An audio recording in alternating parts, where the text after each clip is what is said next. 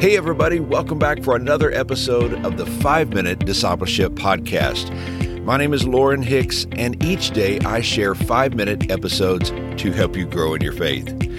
This podcast is about discipleship and spiritual growth.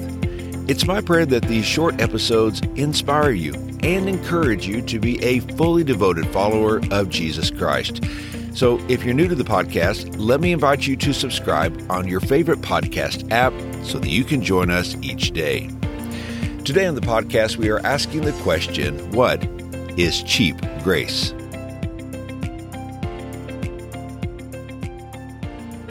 Dietrich Bonhoeffer was a German theologian and pastor who lived during the time of Nazi Germany. Bonhoeffer was outspoken against the Nazi regime and was killed for doing so at the young age of 39 years old. However, Bonhoeffer's life, example, and his writings continue to inspire many to follow Christ despite difficult circumstances. A few years before his death, Bonhoeffer published a book titled The Cost of Discipleship.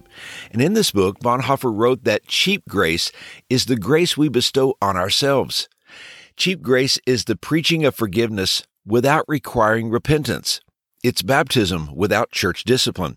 It's communion without confession. He went on to say that cheap grace is grace without discipleship, grace without the cross, grace without Jesus Christ living and incarnate. In other words, Bonhoeffer believed that grace was being used as an excuse for Christians to live however they pleased, without any sense of accountability or responsibility. He argued in his book that true grace required repentance, discipline, and sacrifice, and that those who claim to follow Jesus must be willing to take up their cross and follow him, even when it was difficult or costly. You know, as followers of Jesus, you and I know that God's grace is not cheap. It was costly and expensive. It cost Jesus his very life. A great price was paid for you and I to receive and to experience the wonderful grace of God. Paul said in Ephesians chapter 2, verses 8 and 9, "For it is by grace you have been saved, through faith, and this is not from yourselves. It is the gift of God, not by works, so that no one can boast." The grace of God comes to us freely as a gift of God. We receive it because of the love and kindness of our Heavenly Father. Yet we must understand what a precious gift God's grace is to us. You see, receiving God's grace is the entry point into the kingdom of God. It's the starting line of our salvation. No one is forgiven of their sins without receiving the grace of God. But many have wondered, what comes next? What comes after our salvation? What does God want to do in our lives after we have been born again? Well, the Apostle Paul answers this great question in Titus chapter 2, verses 11 through 13. Here's what he said. "For the grace of God has appeared that offers salvation to all people.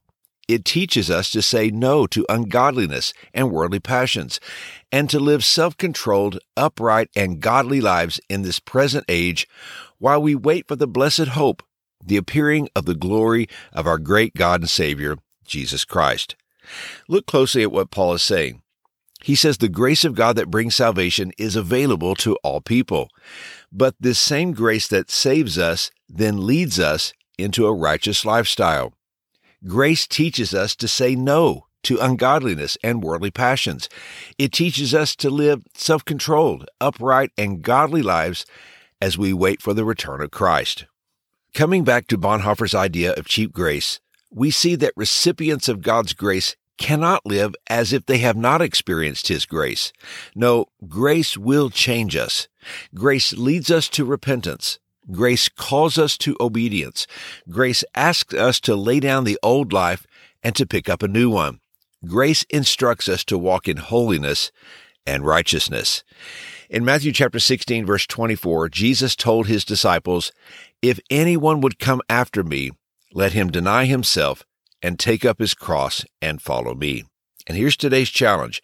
Let's receive the truth that the grace of God, while free, is not cheap. Grace saves us, but it also wants to change us.